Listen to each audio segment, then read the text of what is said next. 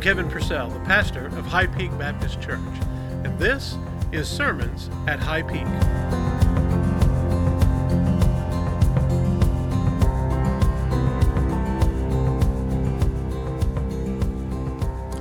I wonder if you remember that old Crazy Glue commercial. You remember seeing that?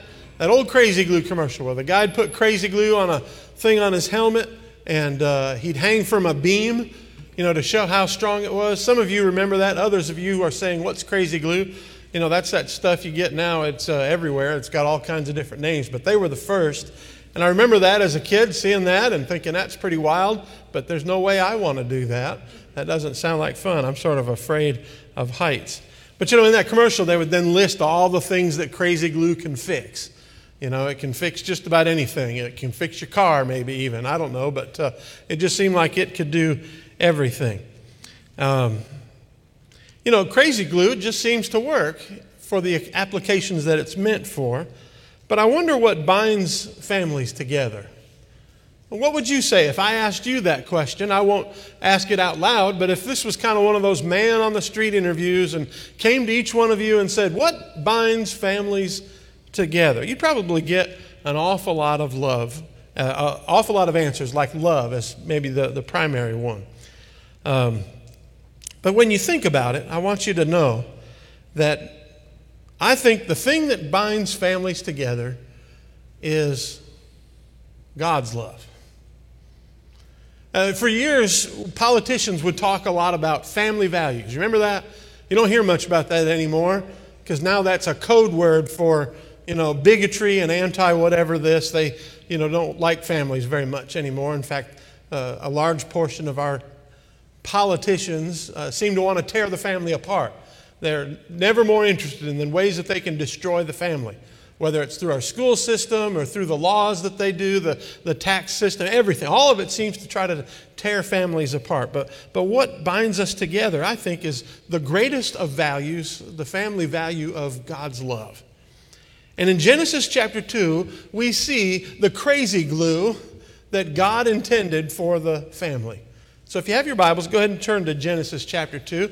We're going to take a short, brief respite from the book of Hebrews over the next several weeks. We'll get back to that sometime in July, but I've got a few other things that I want us to look at over the next several weeks. But this is Genesis chapter 2, and we're going to begin in verse 18. And God made couples to be the crazy glue of the family. A husband and a wife. And if they have children, a mom and a dad. And so look together with me at Genesis chapter 2, verse 18. It says, "Then the Lord God said, 'It is not good for man to be alone. I will make a helper as his complement.'" And then after that, in verse 19 and 20, he asked Adam to go look for one. Go see if you can't find yourself a good helper, a good complement, a good partner. And I can only imagine, what Adam thought as he went through the garden looking at all the different creatures that were there.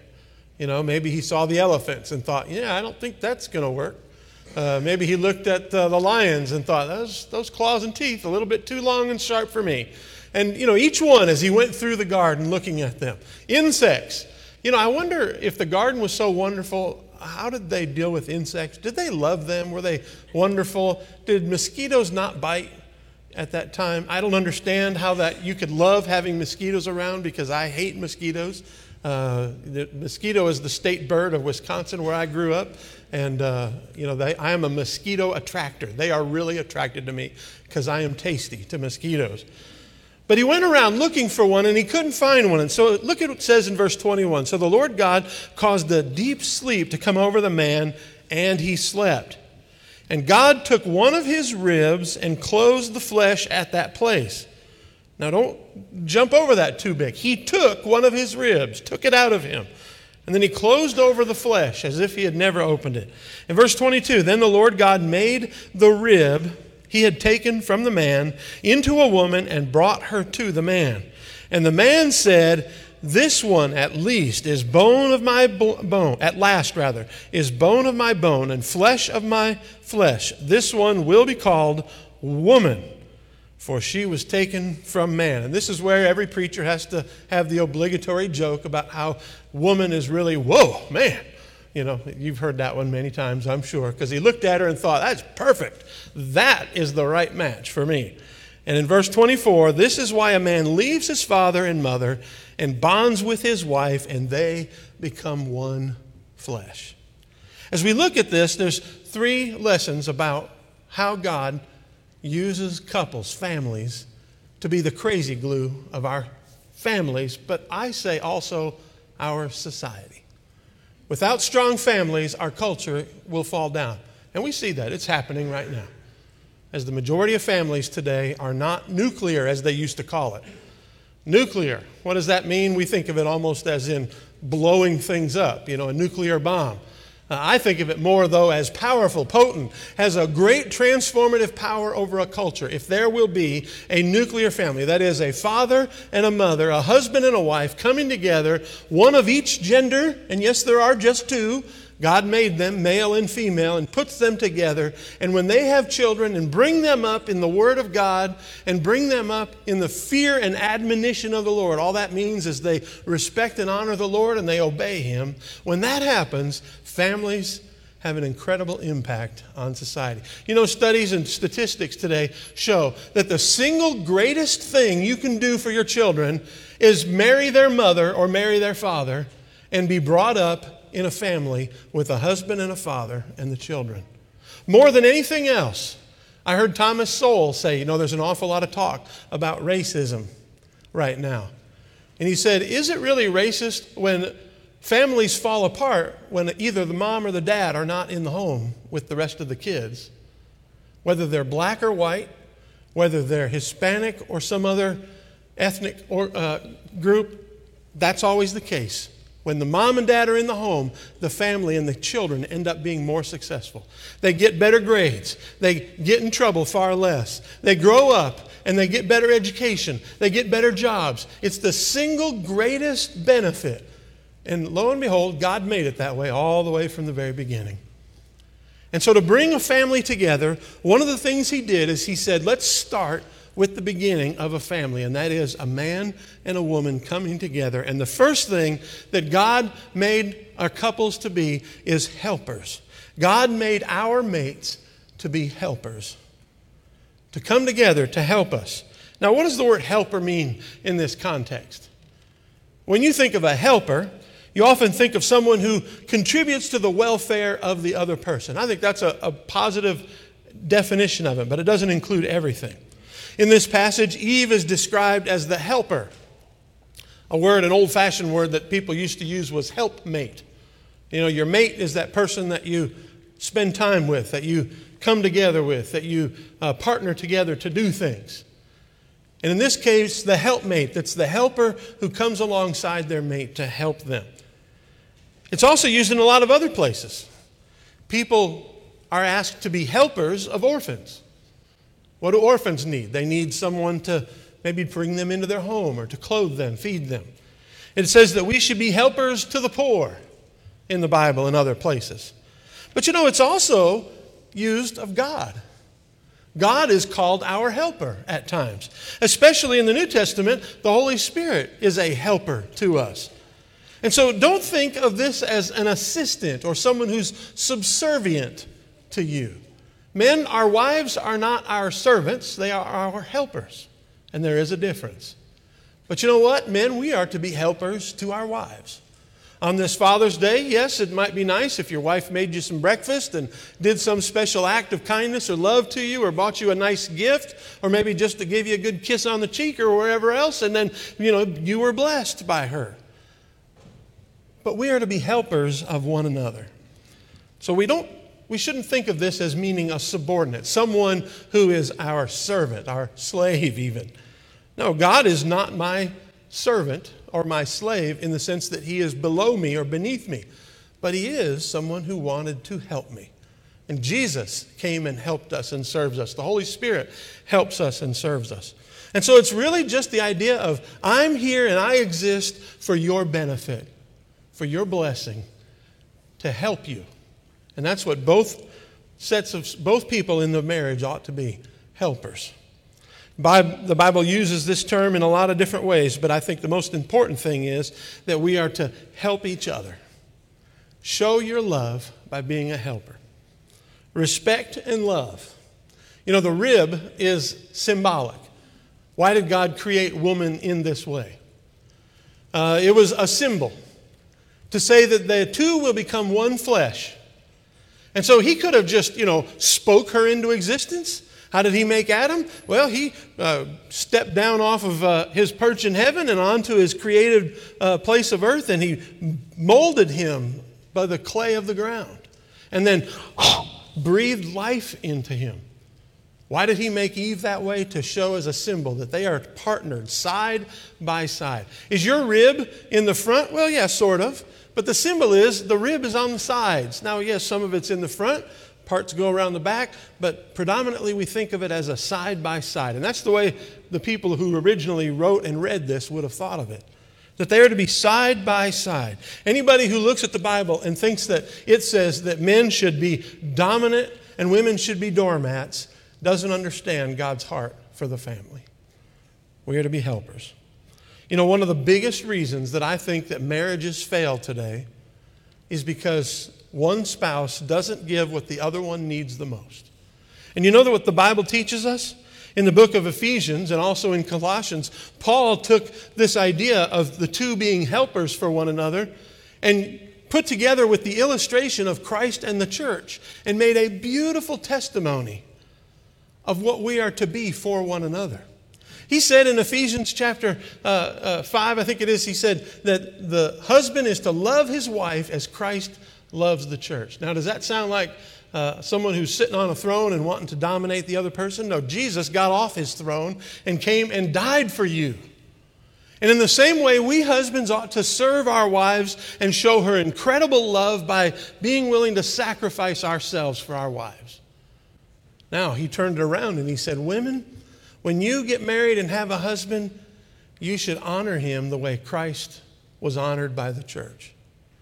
Does that mean you worship? He didn't use worship. He used the word honor, respect. Why is that? Because the way God made us, women generally long for love. They feel most complete when they feel loved. And men, for some reason, we want to be proud. And we want someone to sort of puff us up a little bit and make us feel proud of who we are.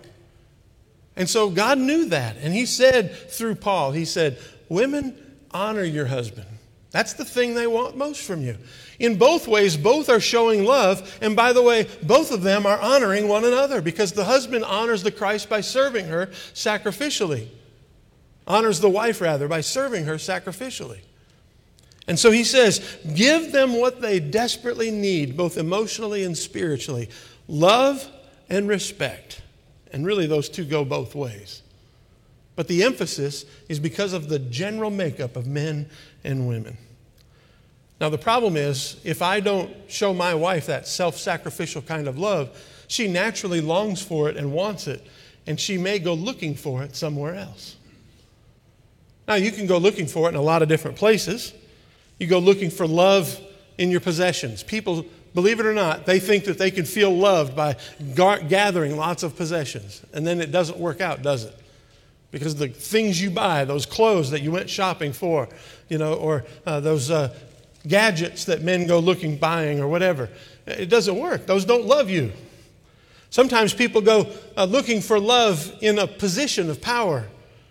Or they look for that honoring, glorifying feeling by a position of power, whether it's at work or in a community. Well, that doesn't work either. Because when the people who honored you look at you and when you make a mistake, they start to dishonor you. It doesn't work. It's not unconditional. But sadly, the most dangerous part is when you go looking for that love or for the honoring in other people, specifically people of the opposite gender. That's where affairs begin. Often it begins innocent. They just want to feel loved. They just want to be respected. And someone gives them that, and the temptations begin, and the marriage falls apart. God planned it from the very beginning, and through Paul, he said, be like Christ is to the church, men. Be like the church is supposed to be to Christ, women. Honor your husband. Love sacrificially your wife. And in doing so, you love and honor each other. God wants us to be good helpers. And this is the greatest and most strong way that you can help, is by giving them what they need the most. The second thing, God made our mates to be permanent. Now, today, sadly, that's becoming kind of blasé, kind of old-fashioned. Permanent. What? But how many people get married with the thought, yeah, this is going to be my first husband or my first wife? I have a friend, he's no longer with us, but he used to jokingly introduce his wife. I want to introduce you to my first wife. Of course, she was his only wife, and they were married for decades. It was a joke to him. It was just kind of funny. But the truth is, there are people today now who think that way. Oh, we're going to get married, and if it doesn't work out, we'll just end it. And that's kind of sad, because the Bible teaches us that we are to come together. Look at verse 24. This is why a man leaves his father and mother and bonds with his wife, and they become one flesh. In the King James, you've probably heard it most often said, you are to leave and to cleave. You leave, in other words, that old relationship with your old family, your mom and your dad and your siblings. You leave that. Now, that doesn't mean you throw those people away and you never talk to them again, obviously. But what does it mean? It means you demote them in importance, and now she becomes the most important person in your life. Or for the wife, it's the other way. You leave your family, and he becomes the most important person in your life. Your primary family now becomes that other person. Remember that crazy glue we talked about? You know, that crazy glue. When it says, leaves the father and mother and bonds or cleaves to his wife, and they become one. I remember when I was a kid, I used to build model cars. And what's funny is I hadn't really thought a lot about this in a long time. But this week, Barb was shopping at one store, and next to it, there's like this hobby shop in Hickory. And so I decided to go in there just to take a look, just because I really had no interest in looking at the store she wanted to look at. And so I went in there instead just to look around. And, you know, I probably wouldn't go back. But one of the things it had is this huge section of hobby of cars, model cars that you can build. You know, and you paint them and you glue all the pieces together. Now, mine never came out and looked too good when I was doing it as a young kid. Maybe I could do better now. I'm not as good an artist as other people are. But, you know, people spend, hours and hours and hundreds of dollars of this. But one of the things that always frustrated me is you'd get that cement. They called it cement, that modeling glue. And you'd affix it to a little piece of the plastic that your model car had, and then you'd put another piece there, and almost instantly, within a few seconds, that became permanent. And so you had to be real careful. And I can remember many times I'd put it there, and then I'd, after a few minutes, start putting other things together, and I thought, oh, I put that in the wrong place. What did I do? And I'm trying to wiggle it and trying to get it to come apart, and almost immediately, it is permanent. It ain't coming apart. And if you ever have done this, maybe you haven't, but if you've ever done this, or maybe you've used epoxy glue, is sort of like this too. Once it cements, it's there. It's permanent. And if you pull it apart, what are you going to do? You're going to wreck both pieces. The part that you put on and the part that you put it on too. When you pull that apart, both of them are now wrecked, unless you're just really skilled with an X-Acto knife. And even then, it's probably not going to work. Well, I want you to know something, that's the kind of bond God intends for a husband and a wife. It should be permanent. Now, in the New Testament, they came to Jesus and they said, Moses said that we could divorce our spouses if we gave them a certificate of divorce. What say you? He said, he told you that because of the hardness of your hearts. But God said, you should come together and be permanent. For as long as you both shall live, is the way the traditional vows go in a marriage ceremony. And he said the only excuse that it can ever be broken is, and he used the Greek word porneia, which you can hear pornography. It's sexual sin. That's the only excuse. And even then, later on, when Paul wrote, he said, if at all possible, you should still keep the marriage together. So if there is sexual infidelity, if the one is willing to come back and be forgiven and to repent and renew the commitment, then you should still keep it together, even in that circumstance, as hard as it may be. Now, I've seen over the years in my counseling ministry with couples that it can happen. I've counseled couples where there was sexual infidelity that was about to break it up. They literally split up in the sense they weren't living together anymore. And through the grace of God and through their own humility, they came back together and forgave one another. And that couple that I'm thinking of is married today. So it can come together. It is to be permanent and to never be taken away. Why is this so important? It's so important because the broken home is what hurts the children, if there are children. Think about all the other side problems that come from this, financial and otherwise. There's an awful lot of difficulty that comes from this. Now, I know some people, and there are a few of you here, many of you here, that's happened to you. Does that mean you ought to blow up your current remarriage and go back and try to get No, don't do that. That's silly. Together, now, see your current marriage that way. Put all of that in the past because God has, if you said, I'm sorry, Lord, and move forward, the two of you being one. But it's not the ideal. It's not the way God intended it, and you ought to know that. You probably know it better than most if you've been through those difficult circumstances. But there's a God of grace. Divorce is not the unpardonable sin. But we should also see it as something we don't take lightly. We are to be helpers, and it should be permanent. And third, it should be unconditional. God made our mates to be our unconditional lovers. Think about that. Unconditional. There are no conditions set to it. People today often say, I fell out of love. Well, then you never fell into love because love never fails. Love never ends, 1 Corinthians 13 says. But look what it says in verse 23 of our passage. Genesis 2:23, it says, the man said, this one at last is bone of my bone and flesh of my flesh. This one will be called, woe man or woman, for she was taken from man. The two become permanent and the two become unconditional in their love for one another. You know, there's an old joke that, you kind of used to talk about when you got something you didn't want. You'd go and look at Walmart, see if Walmart has it.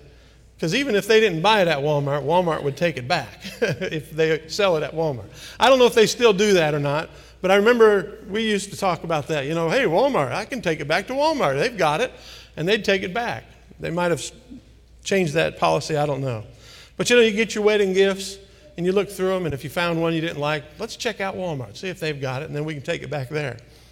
The thing is, things are not as easy to give back when God binds it together. It should be permanent and therefore unconditional. The two come together. If I make a permanent bond or commitment to my wife, that means that I have now unconditionally promised myself to her. There's nothing she can do that would stop me from staying committed if I have an unconditional love for her. And that's the way God wanted it. Think about the things that many people give. A lot of gifts that you give, you can give it back. We used to have derogatory terms for that as a kid. They're not politically correct today, but you give someone a gift, I don't want that, you can give it back. But that doesn't work too well with a heart transplant, does it? Can't give that back because the minute they take it from the donor, that person's done needing it. But there's also other kidney and other kinds of donors. You can give a kidney to someone, but that's the kind of thing. I don't think they can take it out of them and give it back to the original person. And so when you give your love to someone, when you give your commitment in marriage to someone, it is to be unconditional and permanent. The two come together. I remember Daniel had a Game Boy cartridge that he really loved playing, and it didn't work anymore. And he did what a lot of kids do today. He went on YouTube to see if he could figure out a way to fix it himself because he didn't want to have to pay the 20 or 40 or however many bucks those Game Boy cartridges cost. And what he found out was that a lot of times the problem that his cartridge was exhibiting was a bad battery. And then if he could find a battery from an old Game Boy cartridge that wasn't working, he could put it in there. Well, he had another game he didn't like to play anymore. So he popped that thing open, and he took the battery out, and he was trying to figure out how to get it back in. And I remember him bringing it to me, all these little pieces of Game Boy cartridges, and I'm like, what in the world happened here? What'd you do? And he told me the whole story. I said, well, let's see what we can do. And we figured it out. We got it to go, put the battery in there, and it still had life in it, glued the cartridge back together, and he plugged it into his Game Boy, and voila, it worked. All of his games that he had saved were gone, because apparently it's not permanent storage unless you got that battery keeping it going. He was a little upset about that. But it worked. And the point of this is that battery powered it, and our love powers our commitment. Without the love of God in your life, you will not have an unconditional love for your spouse. You'll lose power. You can get it back through repentance and through God's grace and through His inspiring forgiveness in your life. You can restore that love. If it was real love, it never went away. But it can now become the central part of your relationship once again if you're willing to do some work to make certain. But it all comes with, at the center, the Holy Spirit drawing you together. You know, the Holy Spirit draws us together as believers. When we become a member of the church and we are baptized, we have surrendered our life to Christ. We've asked forgiveness for our sins. And the moment you ask forgiveness, the Holy Spirit comes upon you. And you begin to learn how to submit every day to the power and the guidance of the Holy Spirit. And that Holy Spirit starts to bind you with other people. You know, there are probably people in this room who outside of a church relationship probably wouldn't get along too well. But because of their submission to the Holy Spirit, they can work together and they can come together to achieve God's plan for the world. But you know, that's even true in a marriage. Even if you don't get along with your spouse, through the power of the Holy Spirit helping you love that person, it can be permanent and unconditional. So how do we fix it? We've talked a lot about what needs to happen. Let me just give you a few things that I think that I've seen help over the years. One is, every single couple that I counsel, whether it's before marriage or after, I talk to them about the 5 love languages. Some of you have heard of this. Some of you have read the book. Some of you have been through the training. We did it here years and years ago. And what are the 5 love languages? Well, there are 5 different ways that we show one another that unconditional godly love. And it's somewhat of a psychological thing, but I think there's definitely a spiritual element to it. And one is that you encourage one another with what the original author of the book said, words of affirmation. In other words, you tell them, boy, you sure did a great job on whatever. You know, that meal you made certainly was wonderful. Boy, I sure am proud of you because they did something well at work. And you say, boy, I am proud of you. And so you give them those words of affirmation. Some people, when they get those words of affirmation, it's like an absolute jolt of vitamins and all kinds of energy, and they just, boom, they spring to life, and they just start loving you back in such a powerful way because they love receiving those words of affirmation. Are they glory hounds? No, that's just the way they were built, the way they were made. Some of it, I think, is God imbued, and some of it, I think, is something that comes from upbringing. The second one is physical touch, and I'm not just talking about sex, guys.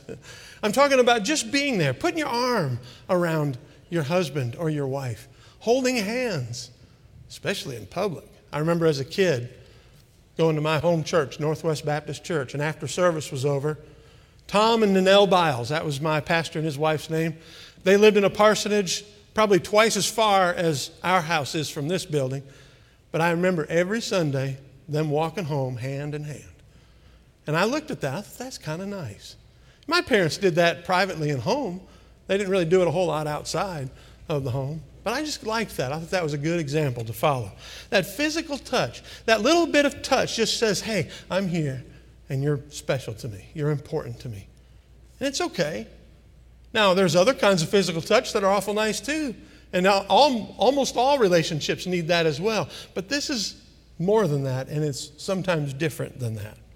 A third kind is your time. Face-to-face, devoted time. at the end of a hard day, sitting on a couch or sitting in your easy chairs next to each other or from one another or next to each other at the dinner table, just looking at them and listening to them. You take the cell phone and you put it down, and you don't pick it up until you've had physical eye-to-eye contact with your mate. The fourth one is gifts. And, a lot of people get frustrated. All she ever wants me to do is bring her stuff. That's because gifts is her love language for whatever reason. And you know what? What I've learned, it doesn't have to be expensive. You don't have to go out and spend $10,000 on a diamond jewelry necklace. Just $1 on a card that you happen to see at the drugstore. Do they have cards for $1 anymore? It doesn't seem like it. They all see, those silly roses that they have next to the gas station. They're nothing. They're really not that nice. But hey, bring one home to your husband or your wife. What does it say? I was thinking about you when I was away from you. I know this is ugly and nothing special, but I love you. And they look at it and think, oh, that's wonderful. It kind of smells bad, but it's in the gas station. But still, he was thinking of me. I love him for that. And just like the other ones, it feels like they just were injected with energy. And the final one is service. Just do something nice for them. Do something that says, I love you, that you wouldn't normally do, over and above. All of those things show love. Here's the second thing. That's the first one, the 5 love languages. Here's the second thing. Give your spouse what the Bible tells you to give them. Husbands, love your wives like Christ loved the church. That means self-sacrificially. I promise you that wives will be a lot happier with you being called the head of the house if being the head of the house means you're doing everything you can to submit to her by sacrificing for her, by helping her out, by being there for her. And then flip it around. For some reason, we men want our ego stroked. Wives, just do it for us, and it will build your relationship. And in doing so, you're showing that love. By sacrificing for her, you're showing her honor. So you're giving both the honor and the love to each other. But make your primary focus on love for your wife and honor for your husband. Third thing is this. It's so obvious and it's easy. Separate from all others. Don't threaten to go back home to your mom if you're newlyweds. It's not the right way. Work it out. Stay together. Your buddies, they can be your buddies. It's healthy to be separate for a little bit, knowing that you'll always come back together. But if it becomes such a priority that you ignore them, then it becomes a problem. Separate from all others. And here's the last one. I don't know if I can find this in the Bible. I can find it in 28 years of marriage. Just have a lot of fun together. Just laugh with each other. Oh, and by the way, it's okay to laugh at each other. I give Barb a lot of things to laugh at, not just with. Have a lot of fun.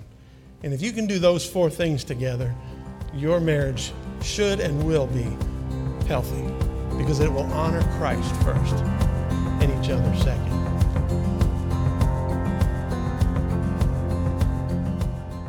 You've been listening to Sermons at High Peak. I'm Dr. Kevin Purcell, pastor of High Peak Baptist Church. Thanks for joining us. If you heard something that inspired you, challenged you, or encouraged you, please let me know. You can reach me at pastor@highpeakchurch.com. We're also on Facebook at High Peak Church. Thanks for listening.